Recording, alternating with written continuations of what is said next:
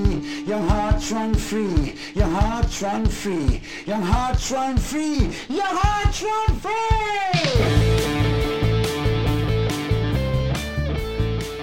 It's season 5, episode 3 of the Young Hearts Run Free podcast. We're not going to hang about. We've got a cracker of an episode coming up, but first of all, you might have seen on your social media channels that Stevie Boy had an absolute belter of a run up in Inverness. So without further ado, I'm going to ask him, how was it, Stephen? It was tip-top. It was a great day in the Schnecky. What I want to get to is the nitty-gritty.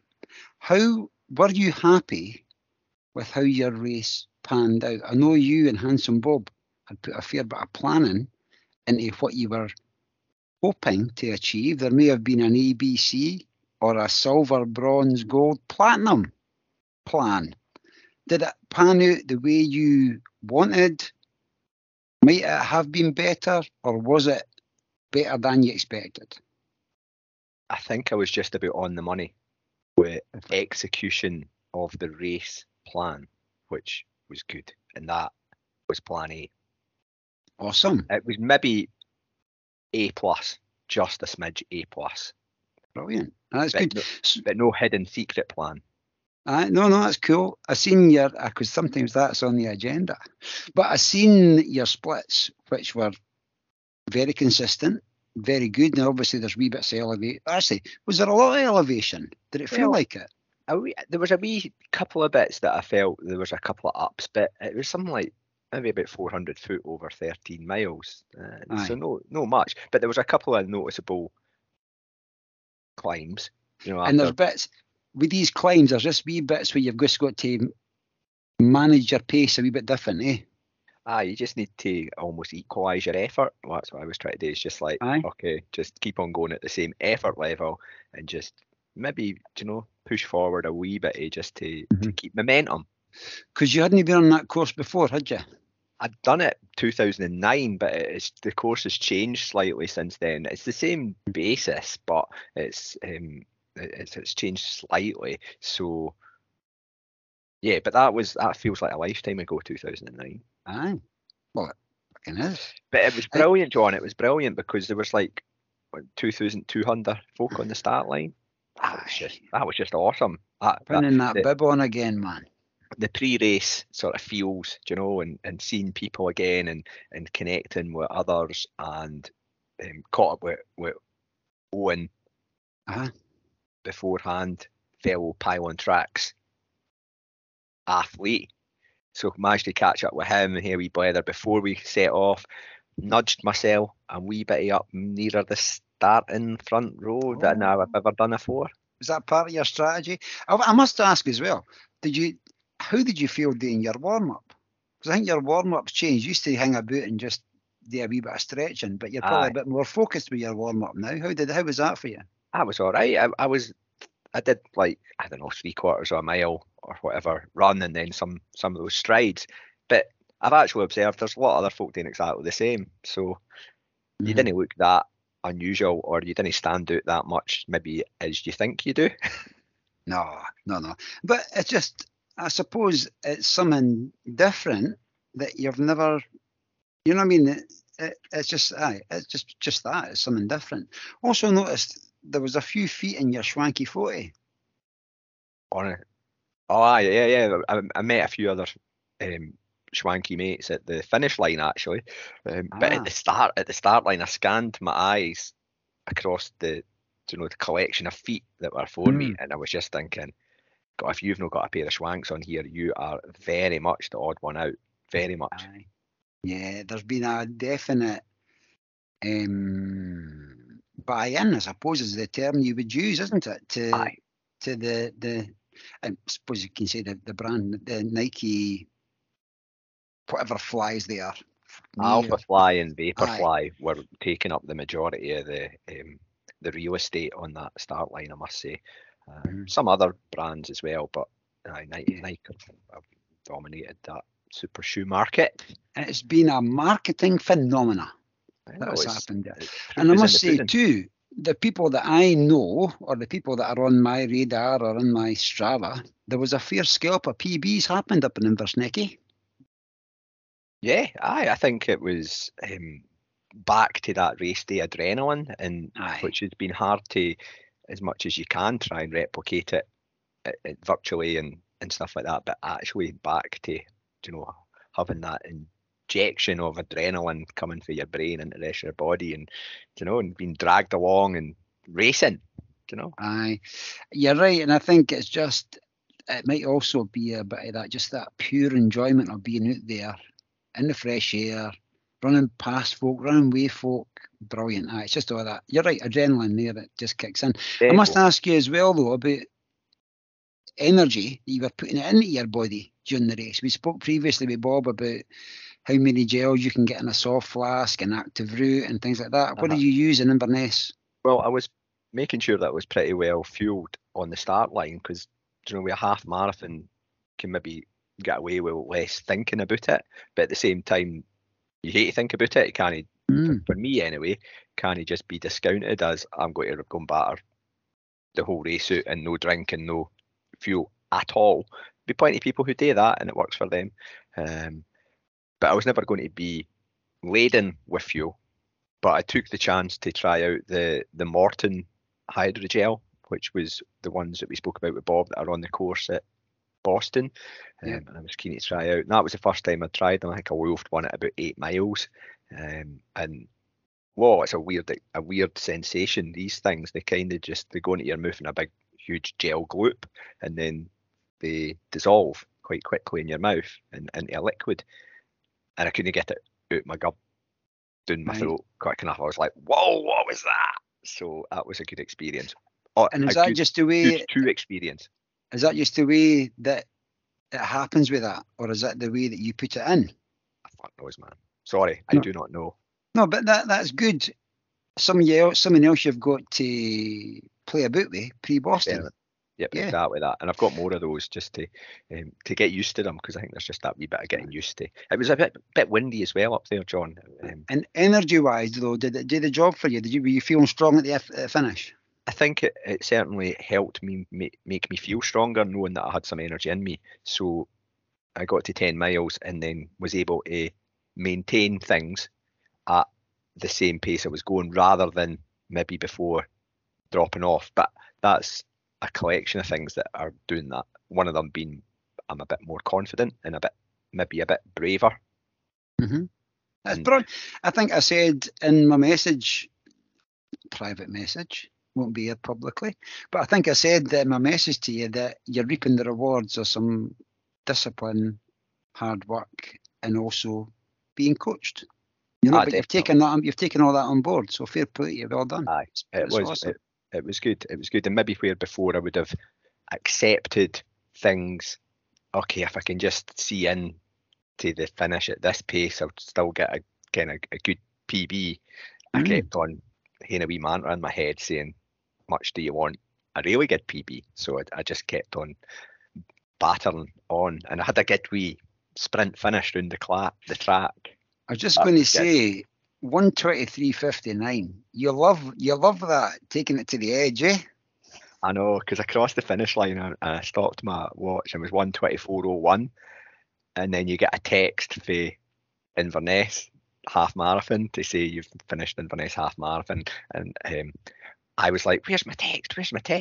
And anyway, my wife phoned and she says, I've just got a text saying you've just finished. I said, I must have put your number down in the wrong place or something. I said, what did it say? It was like 1:23:59, and I'm like, yes. Brilliant, man. So absolutely brilliant. That was good to get that 1:23 something. So was the finish on the a lap of a track then? Yeah, so it's in Bucht Park, and it's at the Athletic Stadium there, which I think is where Great Glen Way indeed. Yeah, same place that I've shared the same track with the heroes who have finished that. So yeah, you do about 3/4 of a lap after coming in, a 3/4 lap, and I was like, I'm emptying the tank here. So aye, I'm definitely, man. blootered round. I was sure as anything that nobody was coming past me, and I had somebody who was quite aspirational in front of me that I didn't quite reach, but I was clawing them back. But It's maybe good to that have little, them, though. They probably dragged you in there to aye, that finish. So, definitely, and it was brilliant. It was great to be back and running a race, and also really well organised and supported and marshalled. It was brilliant. It was really good. Hats off. brilliant. Good to hear. Good to hear. We must also give a quick shout out, not going to give any names, but a quick shout out to everybody who was up in Aberdeen doing the D33 last weekend. Great day out there as well. Seen lots of good coverage on social media too. It looked ace as well, and I was having a wee bit of the FOMO, to be honest, about that as well, because I've never done D33, which will need to be rectified at some point. But there were some amazing times at the sharp end, but also the amount of people finishing it and achieving their first ultra, or better than previous times. It looks to have been an awesome day out in Aberdeenshire. Aye. Talking about awesome days out, a wee bit further down the coast, only 2 weeks to the Anglo-Celtic Plate. 2 weeks Sunday. It's very much this weekend will be last big runs. Yeah. Before Definitely. a taper starts for people who are participating, and of course we're away to catch up with a couple of colossuses associated with the Anglo-Celtic Plate, and Adrian and Debbie, and yeah, we'll speak a bit about that. But this weekend, guys will be out at the peak of their powers. John, I'm talking about you. All right, okay. Yes, I get you, man. My taper starts after this weekend. If there's ever going to be a taper, I'm just happy that I can run again a wee bit. I'm delighted with that. But I'm really looking forward to, and I've listened to this week's episode myself today, and it's really amazing, an amazing listen. That the facts and figures that Adrian puts across, the history of this event is quite phenomenal. And if you're taking part in a bit of history that'll come across. And if you're not taking part, come along and just watch, get involved on the day. It's absolutely fantastic. So I know it is getting to that point that it's like the Champions League final of 100k running. It's happening on your doorstep, and in fact, you are participating in that. It's going to be, Adrian reckons, one of the biggest 100k road races in the UK ever. Brilliant, man. History is being made on the 3rd of April in the fair city of St Johnstown, Perth. Come along, get involved, have a pie. Oh man. And I've also got to say in this episode, I never thought it might happen, but it has. My respect for Marco Consani has been elevated. You have to listen to the end to find out what I'm speaking about. all will be revealed on that front. And I'd also just want to add that John doesn't feature in this interview because he was away on living his best life in the Canary Islands. I had a good time, a good week away, but it's good to be back. And I've got a healthy glow about you. Thank you very much. But you know what? We couldn't let the listeners down. We've recorded this wee intro just to get it out. So this is literally at the Cousers. We're putting this together. So, but it's been brilliant. You must mention, Stephen, Adrian's song choice. Adrian's song choice, which has been added to Le Buff Buff Collection Volume 2, is a song called Lotus Feet by an artist called John McLaughlin. And Adrian's advice to me, because John, sort of full disclosure, I forgot to ask Adrian at the end. I was that excited that I was speaking to Adrian and Debbie at the same time.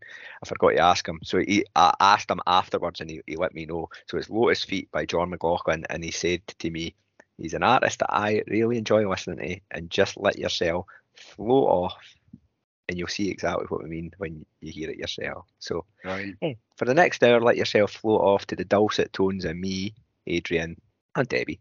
Over to you, Stephen. Big welcome back to the Young Hearts Run Free podcast to Adrian Stott and Debbie Martin Consani. How are you both doing? Hey, I'm great, thanks, lads. How are you guys doing? I'm good. Thanks for having me back. Brilliant to have you both back. And yeah, I'm also cool. Thanks, Debbie. We are getting together to speak about a certain event which is creeping very, very close now, the Anglo-Celtic Plate, happening on the 3rd of April. And yeah, we're going to have a bit of a race preview and a wee bit of an insight from two of the main players on the day. Yeah? Main spectators. Yes. The main spectators. The main toilet roll changeovers. Oh no, that's Adrian's job. 100%. I'm just there for the cheers. It's a job to be delegated, and if it isn't done, then I've been known to change the old loo roll and make sure the loo rolls are there. Certainly, runners expect them. We have standards to set. Yeah. Brilliant. I'm glad we got off in such a positive footing around about the loo roll. Yeah, stock. we've got to get the toilet chat out the way. Yeah, that's that done. Okay, so But I thought what we could do first for people, there'll be many people who don't know what the Anglo-Celtic Plate is who are regular listeners, but maybe there's some who just need a reminder as to what the Anglo-Celtic Plate and the Open Self-Transcendence 50-100K is all about. Oh, that one's for Adrian. you, Adrian. That's definitely for Adrian. This is a 2-minute history lesson. 1995. Cast your mind back, however old you were then. Yes. And any listeners, how old are you then, if you were still around? Do we have listeners who weren't even born in 1995? Wonderful guy called John Foden. I don't think you ever met John, did you, Debbie? I don't know, but I'm very familiar with him. He was a wonderful guy, slightly eccentric, sort of British establishment, been in the forces. Amongst other things, he's famous for starting the Spartathlon race out in Greece. I won't bore you with that story now, but it's a fascinating story how that started. And he also organised the first indoor 24-hour race around a shopping centre in Milton Keynes, which I had the pleasure of taking part in. Yeah, 24 hours on marble floors. That's quite an interesting experience. Yeah. Before shops were open on Sunday, the only place open was a McDonald's, so everyone was sort of chipped out. Happy meal. Great. Yep. So anyway, at that time, Great Britain had some marvellous world-class ultra runners. People like Don Ritchie, Calvin Woodward, Eleanor Robinson, Hilary Walker.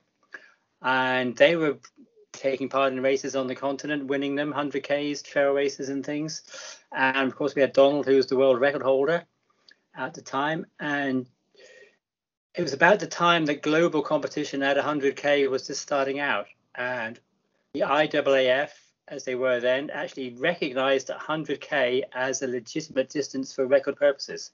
That was a big boon for ultra running when the global governing body, you look at the record books, they've got 5K, 10K, half marathon, 50K, well, 50K now, but then 100K was established as a record distance.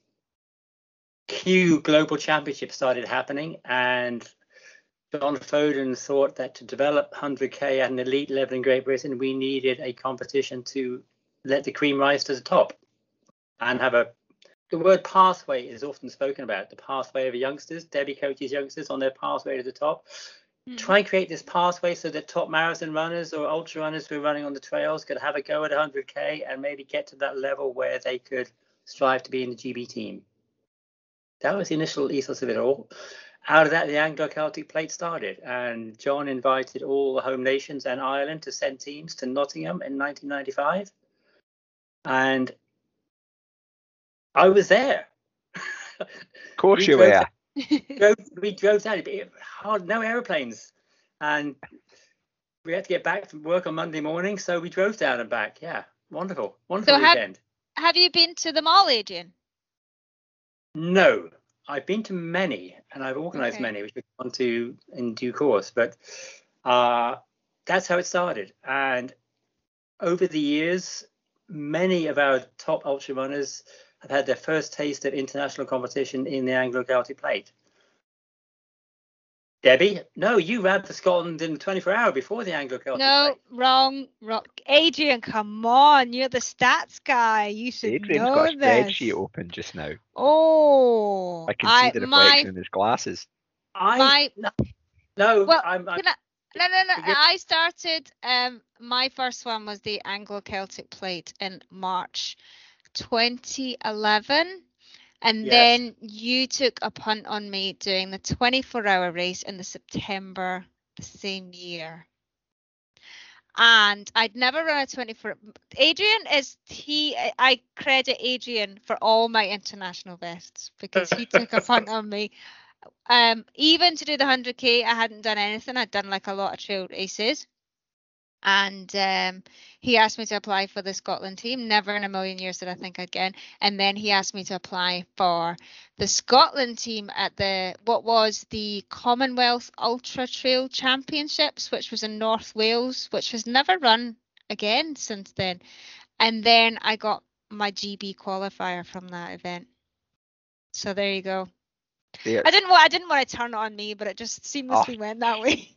The spotlight just always just flickers round. Along with people like Debbie getting their international taste at the like over the years, people like Lizzie Hawker. I can remember Lizzie Hawker as a young, fresh-faced 20-something coming along and having a go at 100k and doing rather well at it. And then the rest is history. How many UTMBs did she not win, amongst other things? Yeah. Jez Bragg as well had his first international taste of competition. William Sitchell, Simon Pride from Scotland, who then went on to become world champion, had his first 100k, ran Heriot Watt in Edinburgh, and then 2 years later he was world champion. So there's been the conveyor belt worked. People were given the opportunity to sort of, okay, can cream rise to the top? And if they've got the right coaching and background as well, and the motivation between the ears, as they say, then yeah, it served its purpose. It's had ups and downs. At the moment, I'd say it's on and up.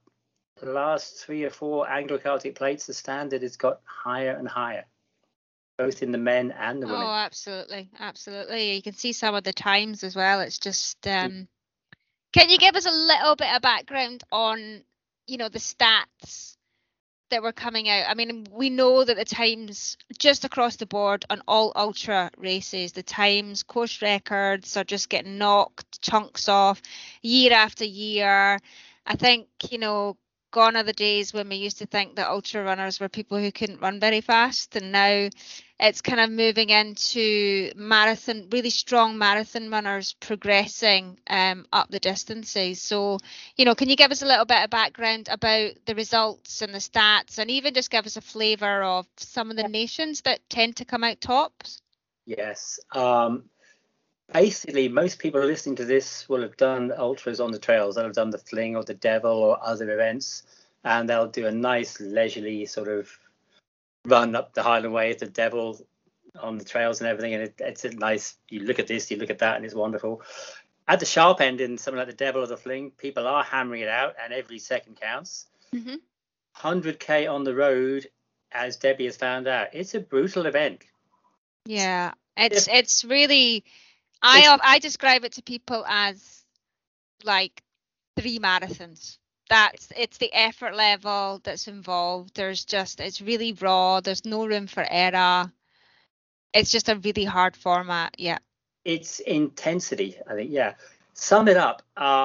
Mike Hartley, who held the Pennine Way record for many years before Damien smashed it last year, 2 years ago, he was talked into running 100k, not by me.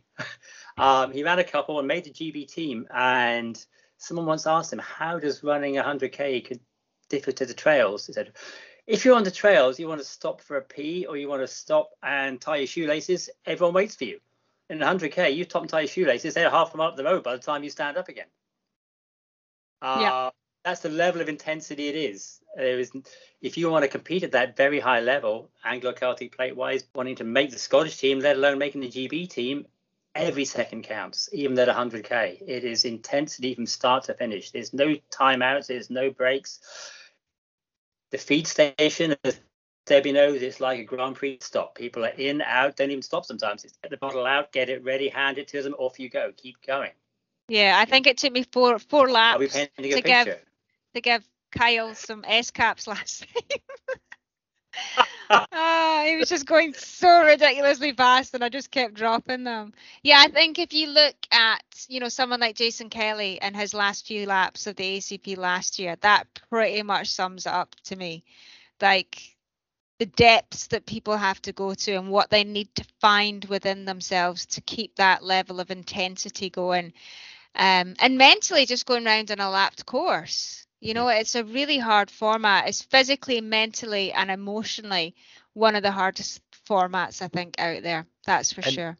When you're doing that, so take the Inch for example, and the terrain is so similar, elevation is next to nothing. Other than that, we nick up to the floodgates that is like Everest by the end.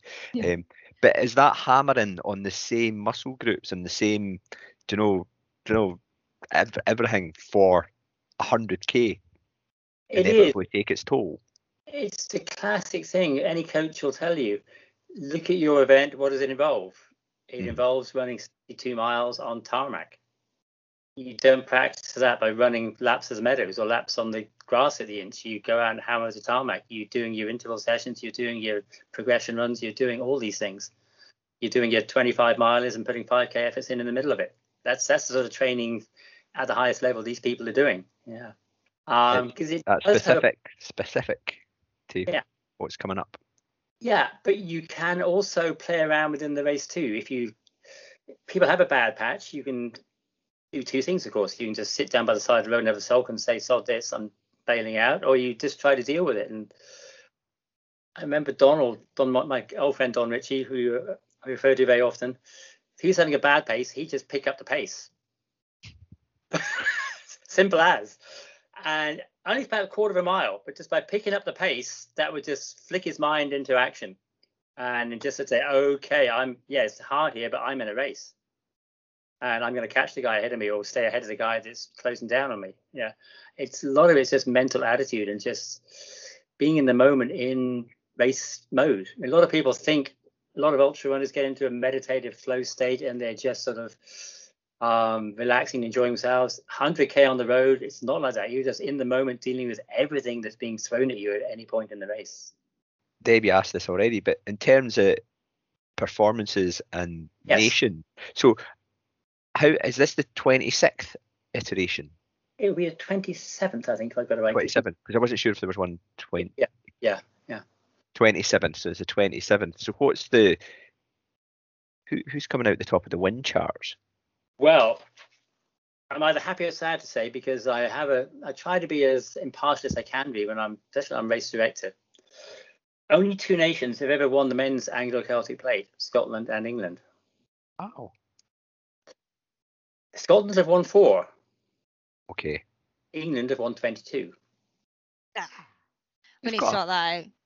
Got a few more people to pick from. 3 of our victories have come in the last 10 years, so we're on a roll. It's competitive. We'll give the English their due. They have some pretty good runners and some pretty good coaches, and they know how to party when it comes to 100k. On the ladies' side, it is pretty similar. Scotland have won 3. Ireland, for the first time, won the ladies' team race in Dublin last year, which is great for Ireland. It's really given them a little boost. But England have won 20 of them. Okay.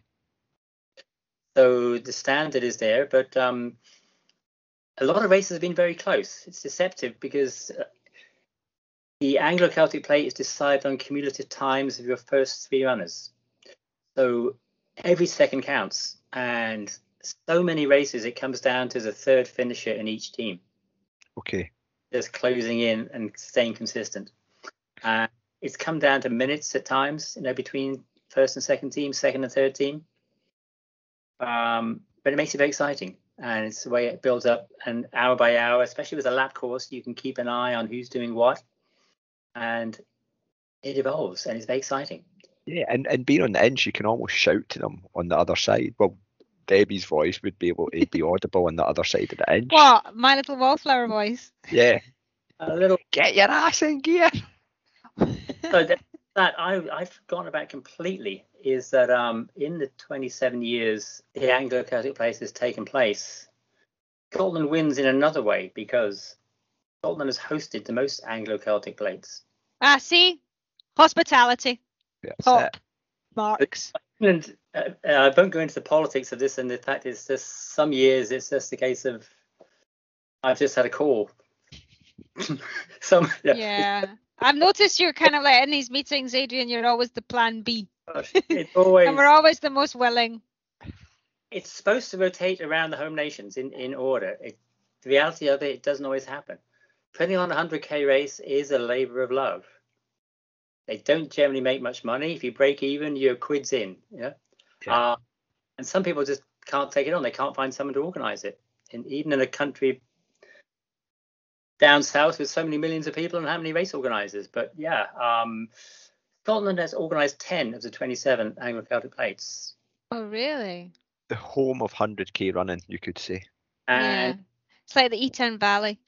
Yeah. And it's usually Muggins that organises it. Yeah. So We were speaking there about a bit of the training, how specific it is and stuff like that. And I thought it was a good point to actually bring in the team manager and ask her a question around about the exactly that I've noticed. I'm lucky to be following some of these guys on Strava, and there's huge weeks going in there just now amongst the Scottish team members that I'm familiar with. Everything looks like it's gearing up well, and they'll be looking forward to a taper around about now. Yeah, absolutely. Yeah, I follow them as well, and sometimes it's quite frightening the quantity and quality of some of the training. You know, that's just like the breadths of long runs, and then Joe's doing like 400 meters, and yeah, it's just the different. I mean, everyone will train for this massive, like completely different. Everyone will have different jobs and different lifestyles, and you know, different factors. Some people like long, slow runs. Some people like the shorter, intense runs. So I think, yeah, everyone trains really different for it. But yeah, the Scotland team are looking really good. I think we've got a really solid team, both the men and women's team. You know, I've said this for a few years. You know, every time like the standards keep getting pushed up, and that's like within the existing team members and new people coming in. Yeah, the teams are looking super strong for this year, really strong. And I know there's you know, I've had a look at the teams who are coming in from the other nations, and you know, they've got really strong teams, but you know, I just I know that we're going out there with the best that we've got.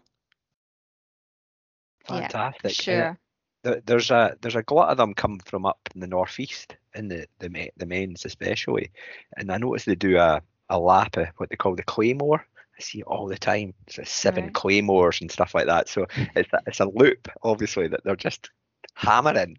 I dread to think of the Strava heat map on this loop that they've got just now, because they must be wearing a groove in the tarmac. Yeah, it must be the loop that separates the men from the boys, right? That's must be. I'm surprised you're not up there yet. Boston training, like the Rift Valley of the Northeast. Denny, man. Yeah. It's yeah. I'm right out of my comfort zone, but I'm loving it. But yeah, and in terms of the, you know, what is it, 2 teams of 4? I think you have up to 6, Adrian, or is it teams of 5? 5 with 3 to count. So you can have up to 5, yeah, and 3 of the key players. So we've got 5 men and 4 women in the Scotland team. I think the only one that don't have a full set is the Welsh don't have a full women's team. I think they've only got 2 women. Okay. Correct. And Northern Ireland have had a couple of pullouts due to injury, so they don't have a full women's team either. Oh, right. Okay, I wasn't aware of that. And one of the Irish girls have pulled out as well, but they still have enough runners to field a team for sure. Yeah. Okay. So we'll have England, Wales, Ireland, Northern Ireland, Scotland. Adrian, you're talking quite a large contingent running. Yeah, bigger than usual. Celtic Plate itself, we've got about 45 entries over the 5 teams, which is the most has ever been an Anglo-Celtic Plate. Because a few years Ireland and Northern Ireland, for various reasons, didn't support the event, didn't have enough runners, other priorities, etc. Everyone was running on the trails, and everyone thought, 100k on the road, God, that's brutal, as always. But it's been a bit of a resurgence, so they're right into supporting it and sending teams across. A little carrot as well, especially with some of the really fast runners, which might not be known by a lot of the people, is that It's also the Scottish Championship. It's a British Championship this year as well. And it is also a trial race for the GB team. There is a World 100K Championship in Berlin in August, 27th of August in Berlin. There are qualifying standards to be set and achieved. And there are runners coming to Perth hoping to achieve those standards. Wow. All eyes on the North Inch. Yeah, so that's an added feature at the very sharp end. But there's a whole bunch of guys who are capable of getting those standards. And when we speak about those standards, what are those standards?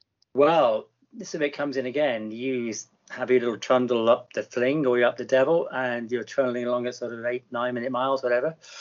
The A standard is like an individual standard, and if you achieve the individual standard time, you're pretty sure of getting selected. It's not a given, but it's a good chance. Then they have what they call a team standard, which is a little slower, and for the men that is 7 hours.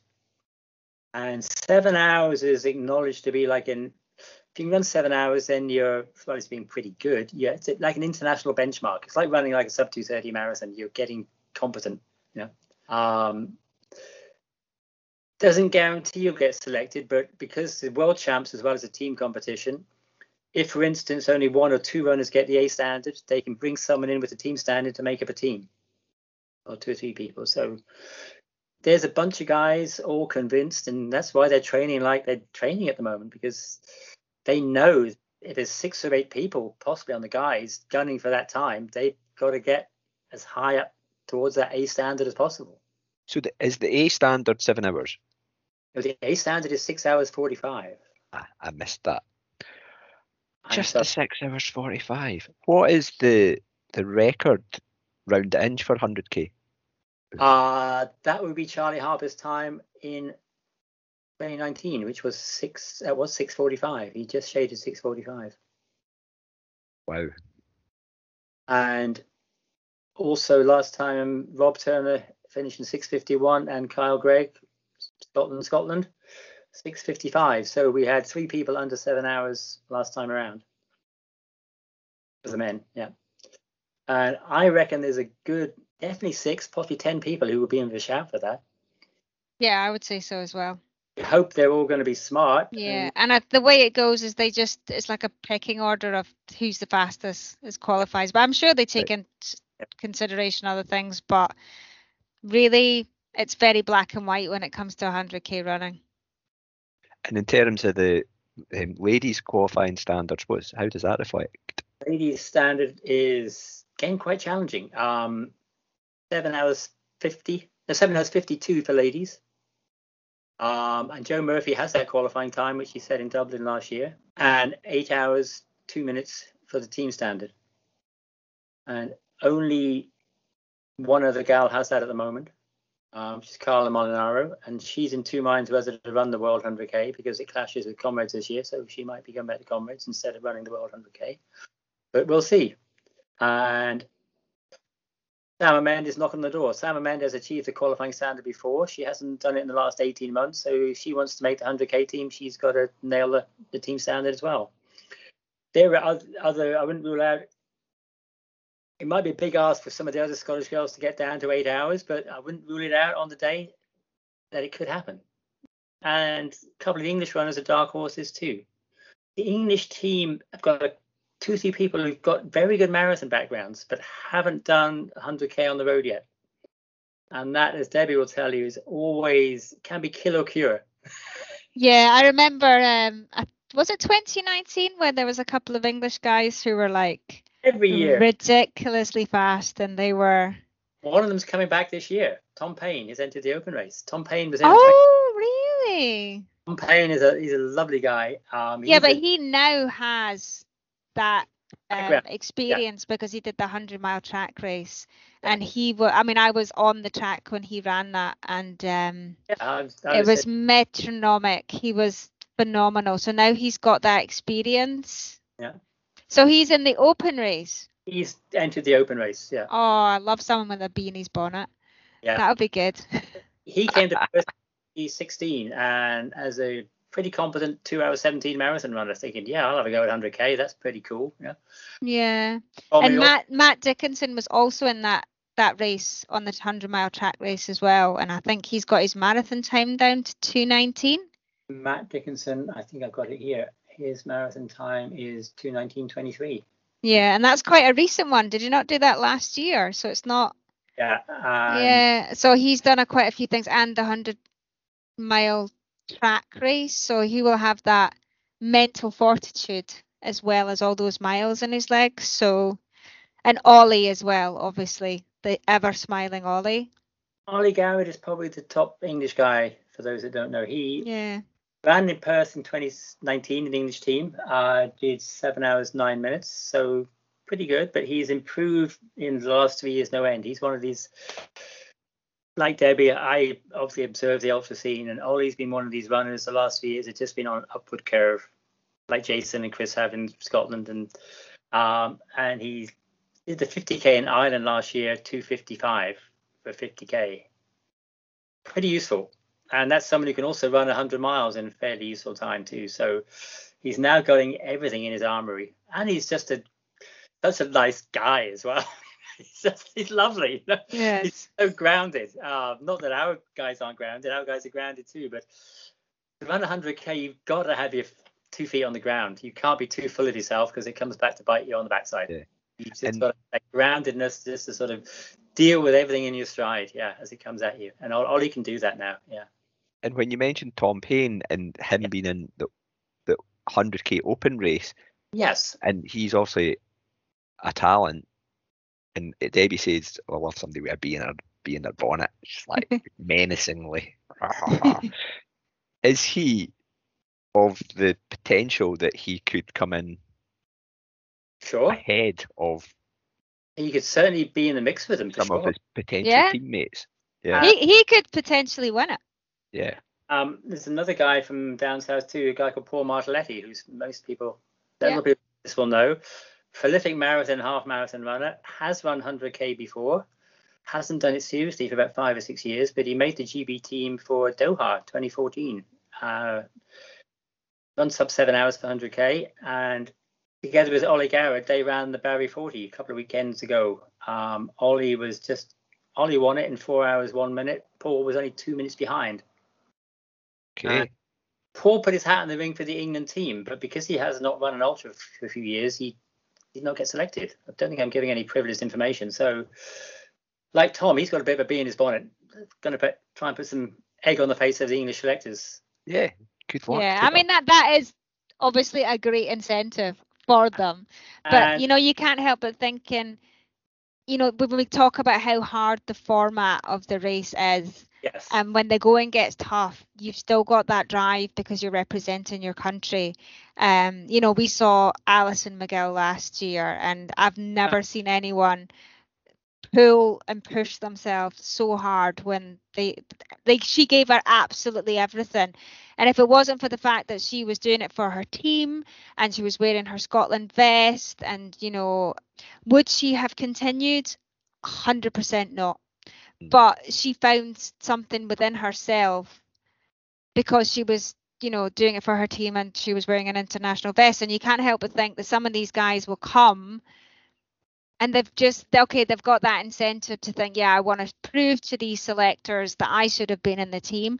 And, that might and probably will pull them through. But you can't help but thinking when the going gets tough, they might get going. Yeah, so what's the fire in the belly? Exactly, because it is, I think, it's such a hard format, and when the wheels start to come off, which for most people they will at some point, it's kind of easier to think, well, I'm just in an open race, why would I want to do this to myself?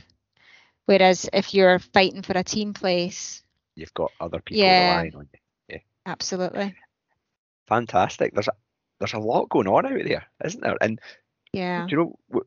we've mentioned the open race, so there's a 50k open race and a 100k open race happening simultaneously, which John and I have had the privilege of participating in a few times and had a fantastic experience. But the people who are listening who are in for that, which I know there's quite a few listeners going to be rocking up to the Inch on the 3rd of April, is the field the usual size for that, or is there a wee bit of an increase in that too, Adrian? Not a slight increase. We're just edging towards 100 on that now. Yeah, which is and that's across the both events. No, 100 on the 50k and about 80 in the 100k. Yeah. So is that on top of the 45? Yeah, in the 100k we have national athletes, team entries and about another 45 open entries.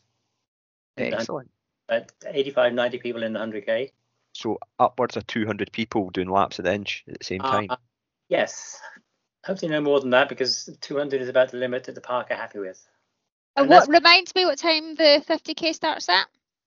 100k starts at 7 a.m. The 50k is at 10 a.m. So the 100k runners will be well into their stride, and then 3 hours in, the 50k runners will set off and join them. Super. And I take it you'll be there, Stephen. Are you running? I'm not running. Oh, Coach has said for me not to run.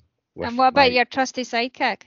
My trusty sidekick says he's running. He is currently in foreign shores and heat acclimatizing. Well, he's certainly heat acclimatizing and fueling well.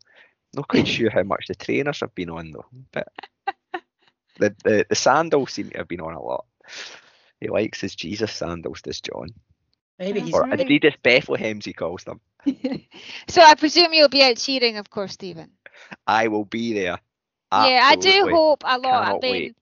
You guys have done such a great job of raising the profile of the race, and I really do hope a lot of people just come along and cheer and just to see it.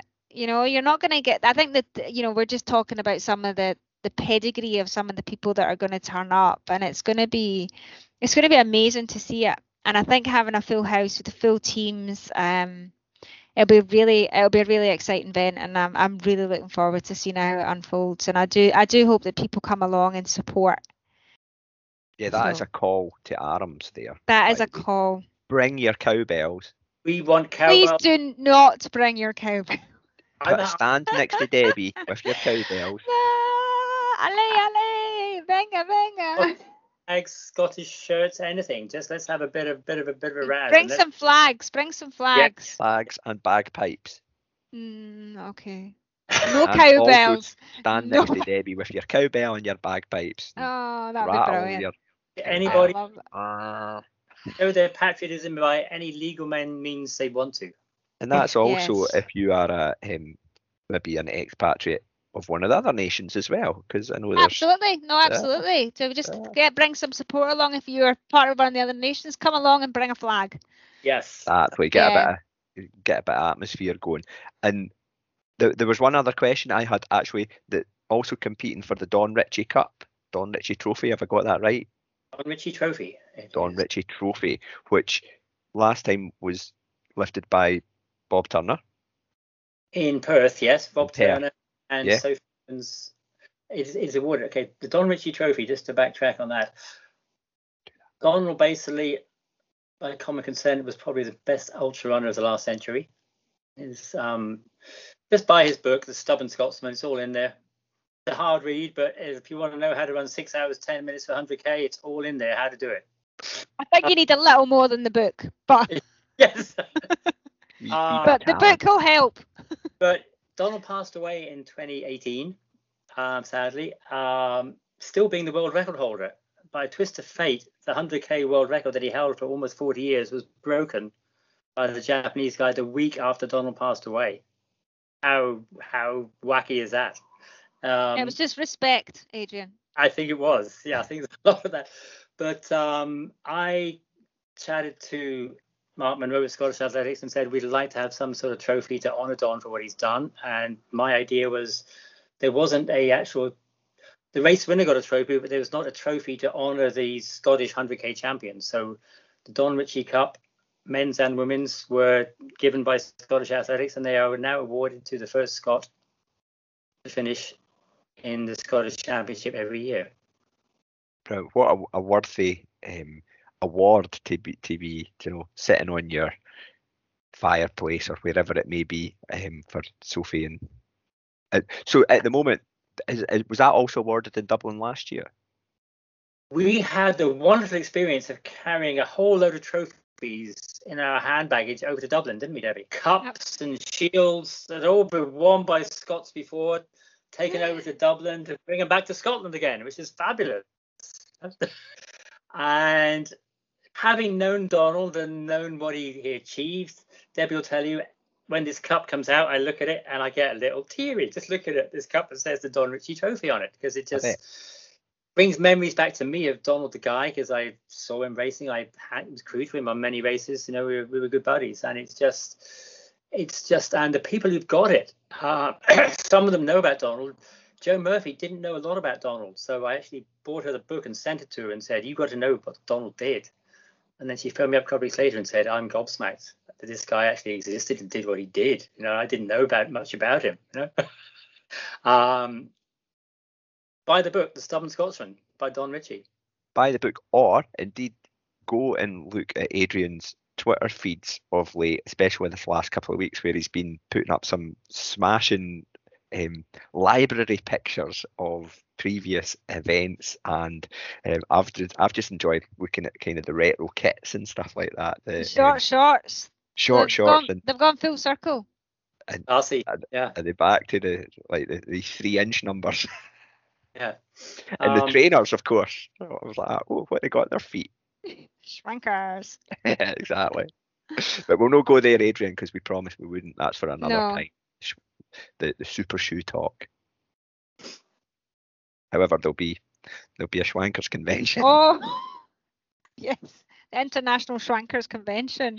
I'm going to say we'll just do one of those slow motion videos of the feet at the start line. Yeah. Nike. Absolutely. Yeah, it's quite a thing, isn't it? Adrian, you've never competed in it yourself, have you? You're just the organizer. I've organised 10 Anglo-Celtic plates, yeah, and been team manager on several others, yeah. I was never really fast enough to make a 100k team. I probably when I was trying to be an athlete, my strengths, a bit like Debbie, were in longer things. I was happy running West Highland Way or doing 24-hour events, and that was what I was focusing on. Never had the basic speed to be really good at the sharp end at 100k. If you really, to do well at 100k, you've really got to have pretty good marathon speed. Absolutely. It kind of works its way up from marathon to 100k. Especially marathon background gives you that road background. That's just why good marathon guys usually make good 100k runners, if they can adapt to the increase in volume, because their legs have been brought up on pounding the tarmac. Yeah, they've just got that raw speed as well, is what you actually need. And they've got that cadence. And at the top level, if you're not running sub 2:30 or thereabouts for a marathon, you're never going to get close to 7 hours. At world level, you'll find most of the people running 6:45 and getting down to 6:30. They're sub 2:20 marathon people, most of them. And long term, you just hope one day that one of the top South Africans or one of the top Kenyans with their sort of 2:05, 2:06 marathon time, or just blitz on, do the training for it and see what can be done. Because what could happen? Someone will go sub 6 for 100k. Believe me, maybe not in my lifetime, but it will happen. Maybe on that. Yeah, there'll be so many people out there that will have the ability to do it, but as you say, that that focus is always on marathon, because that's where it's probably where the money is. Yeah, you need someone like one of the big shoe companies or a big corporation to sort of say, okay, first guy to run under 6 hours, here's £100,000, and you have all the Africans to be added like a shot, Yeah. Yeah, but it just doesn't have. I mean, it's still quite niche, though, isn't it? It's still niche because there's money in it, not much recognition yet. No. So of all the yes, Anglo-Celtic plates that you have been a part of, whether you're organising or team managing or supporting, yes. What would you say is your most memorable one? Oh my goodness! If you could take one ACP and bottle it and put it in a jar and just keep it forever, what would be the best one? Can I have 3? Okay. I mean, that wasn't quite. Yeah. First time Scotland men won the Anglo-Celtic plate, which was in Perth in 2011. That was quite a little. I was just fed up with the English winning every time. I mean, I love the English, but you look at the roll call, it's England. It's worse than the Five Nations, where just occasionally Scotland gets in every sort of 10 years or so.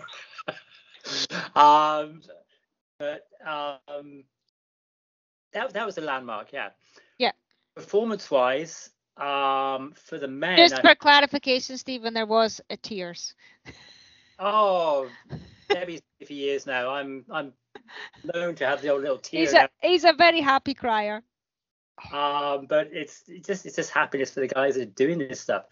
Yeah. The performance I'd say I'd seen in the Anglo-Celtic Plate was a gentleman called Steve Way, who you'll be familiar with. Oh yes, absolutely. He was End 2014.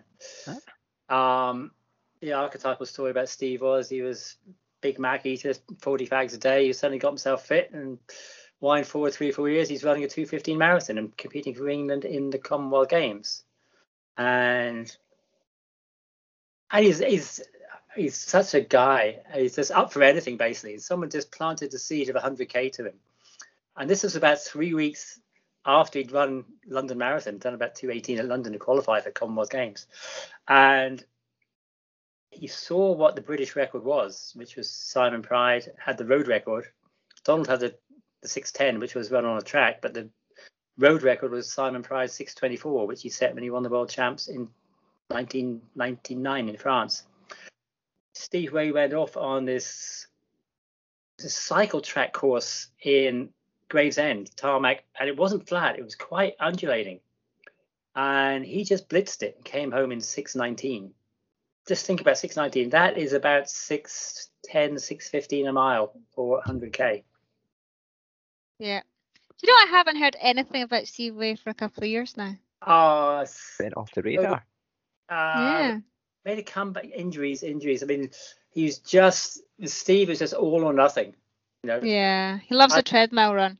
I'm not a big Strava fanatic. I do follow people on Strava. I need to look at something, but people who looked at Steve on Strava, the things he made public, it was just insane, some of the sessions he was doing, but at a cost, and he kept breaking down and getting little nickels, you know, and just played. Yeah. And what's your number 3? Or number 1? Just seeing. Oh, we're not going backwards. We're just going to put them as an equal bar. 3 most memorable moments. Well, what is memorable, which is the whole ethos of the Anglo-Celtic Plate, is just seeing new talent come through. And just over the years, just seeing people like Jez Bragg and Lizzie Hawker, and even Joe Murphy, and people like this just come through and being just up and coming, not ordinary. So you know they got talent, but they're just making their way in it, and they suddenly realize, hey, I can do something with this, and they get a good coach who just takes them on one side and say, okay, you're doing well, but just this is what, if you want to get to that next level, you've got to ditch doing this and just do this, and you've got to dedicate 12 months, 2 years of your life to doing something if you want it that bad. And most of them do want it that bad, because Debbie knows, even you know, playing for Boston, Stephen. There's a little fire that's kind of there. get a glimpse, anyway. Just a little fire that's there. Just once you want to get that time you want to get in Boston. And absolutely. That's not going to go away. And you see people like that come through, and then they achieve things like that. That's very gratifying.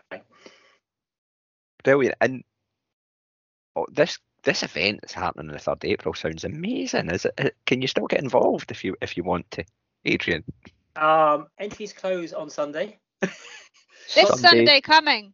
2 weeks Sunday out. the 20th And of how March. many? And there's places open for the 100K and the 50K. There are a few left. Yes, I would say don't do it on a whim. Not the 100K especially. If you're marathon fit, 50K is not a problem. If you just want to come and have some fun, do it as a training run, whatever. Yeah.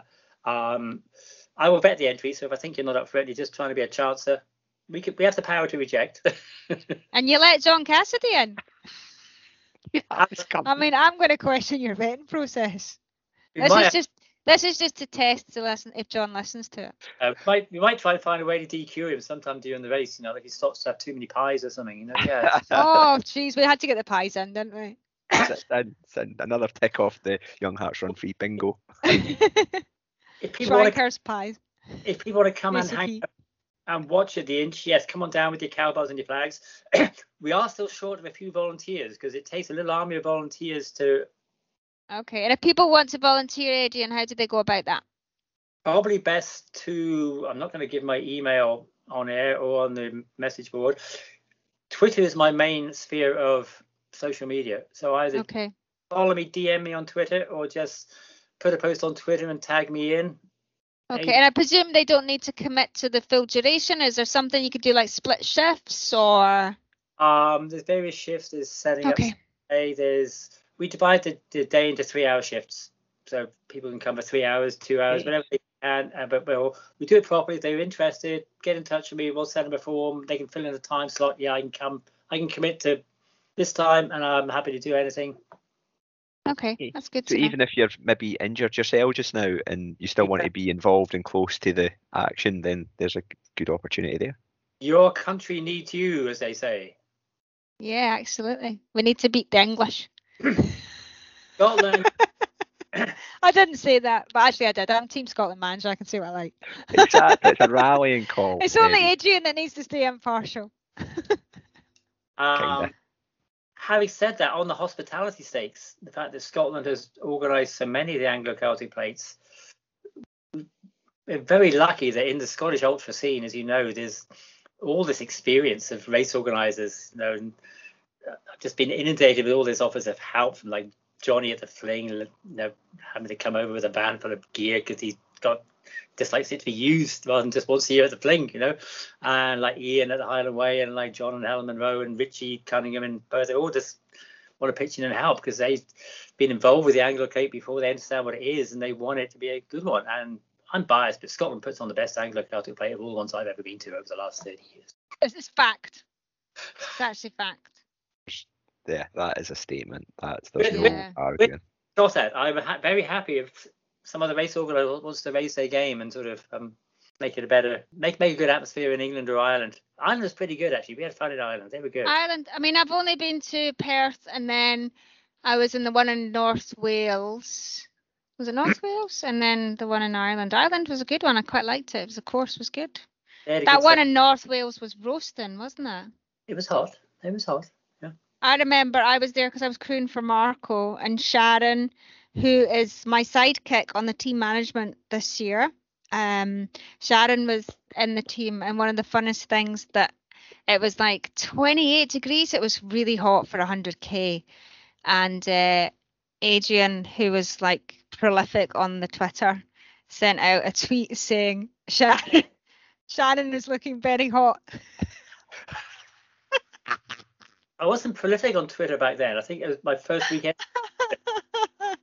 I used to go to all these awesome people. I mean, she was looking very hot, I'm not going to lie. She's a wee hottie, but she was also quite toasty. Oh, Adrian. Adrian's innocence. She's got that as a pinned tweet on her own Twitter profile. Yeah, she's actually got a t-shirt for it for the race. Right. Hi, Adrian. Still hot. My innocence. Okay. Getting better with age.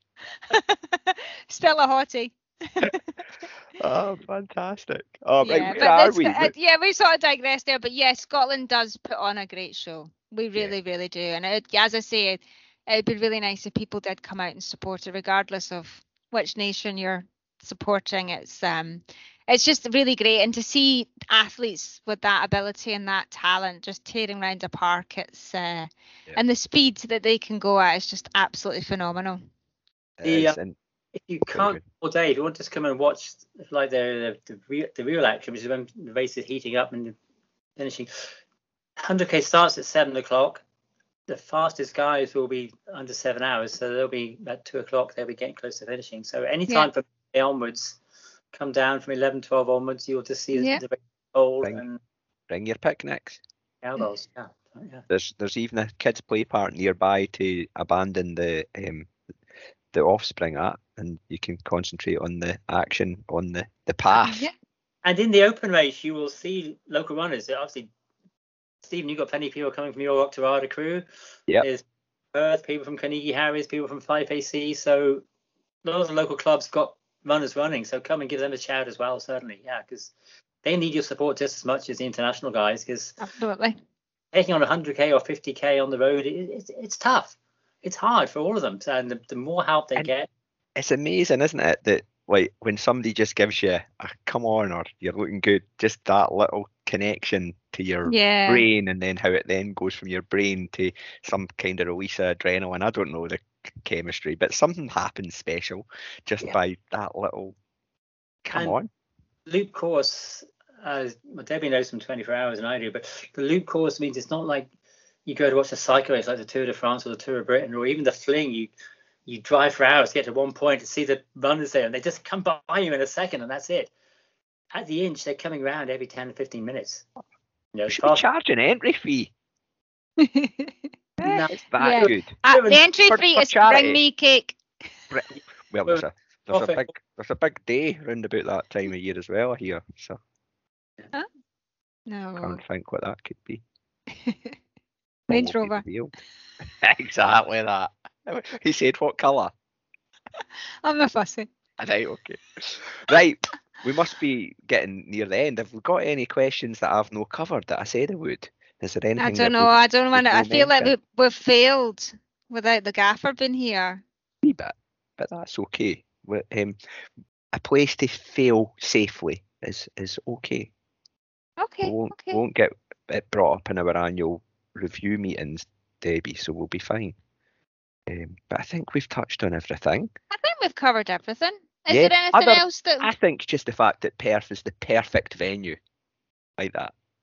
It is a good course. It's proven to be a fast course. I organised it at Heriot-Watt University for many years here in Edinburgh. And that was a great little venue. The facilities are great, but it was on a slight rise and fall each lap, and it was a bit twisty and turny. So when we found Perth, it's just a perfect loop. Yeah.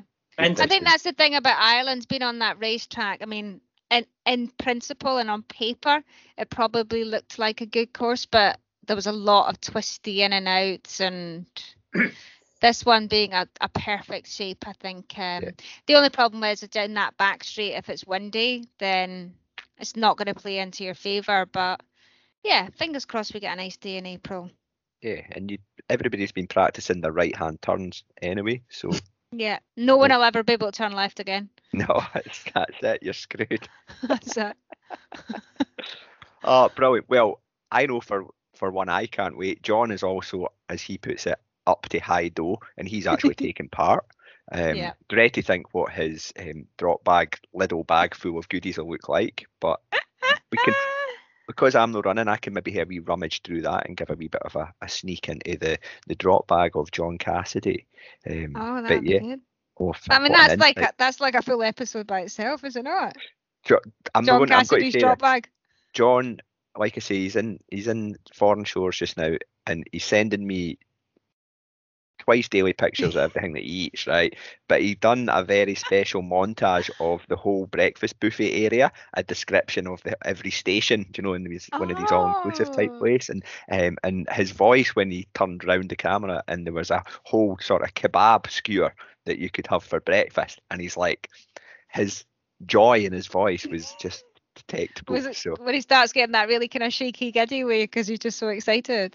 I remember we did the Autumn 100 maybe years ago, and we went to Iceland on holiday a few days after it, and Marco's like, and Karen, they're like bean poles, but they can eat like it's unbelievable the amount they can pack away. So we went to this breakfast buffet after Marco had done like 100 mile a few days before, and he had 17 courses. This is and we're not talking like a small saucer of fruits. We're talking like pancakes with Nutella and then a fry up. That's insane. This stuff your 6 hour 45 minute 100K. This is their Young Hearts Run Free content. This is where the endurance beat is. Oh man, right, okay. I think we better start tying up. It's getting near the witching hour. It's nearly bedtime for me. It's 9:30. I'm starting to freak out. Flaking out there a wee bit. But no, thank you very much, Adrian and Debbie, for giving up an hour of your time to give us that bit of a race preview. And like I say, it's all gearing up for a cracker of a day. We'll be on the weather forecast very soon just to check out on what the expected wind direction is. Fingers crossed it's in everybody's favour. But yeah, any last comments, or are we good? Are we all? No, I'm just I'm very excited about it. And not just because I'm part of the Scotland team, obviously. I want the Scotland team to do really well. But I'm just really excited about seeing the whole thing unfold. It's a phenomenal experience being able to witness it.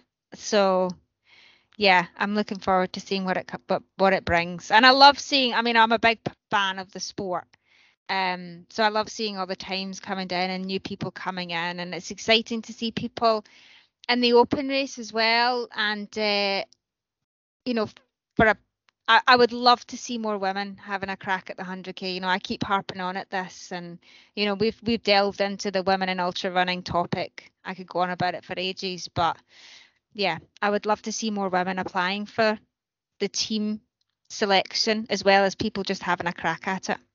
Brilliant. There's Debbie. Debbie has buoyed lots of people into running over the years. Now she's putting out a call for 100k females getting about it, as John would say. Yeah, and not just Scottish females, just across the board. Let's get some female runners, you know, ultra runners, but also some like competitive marathon runners just moving up the distance. So just have a crack at it and see what can happen, because you never know. Adrian? I will echo that, yes. 100k, we talk about the brutality of 100k, but for someone who's a regular competitive marathon runner over a few years, the adjustment in training is not that much as you think. No. And you can test yourself. If you're not sure, anyone who's competent in the marathon, go and find a 40, 50 mile trail race, which is a lot more relaxing, and just see how you cope with the distance. And if you feel you cope with the distance, and then go and talk to your coach, or go and talk to an ultra coach who knows ultra things, and just sort of say, how can I tweak my training to actually get good at 100k? Yeah, I think I can handle the distance. I've got the pedigree from my marathon background on the road. I want to give 100k a go. Yeah, there's people out there to talk to. There you go. If you have had a seed planted in your head in the last 60 seconds or so, chat, then go and do something about it. Now, go do it. Or if you're in Scotland, come down and just see how they do it at Perth. There we go. Yep. Okay. Well, I want to say thank you once again for joining us. It's been an absolute blast as always. Thank you very much, guys. Thank you. It was really nice to see you both, and I look forward to seeing you both in a few weeks' time. Going to be great.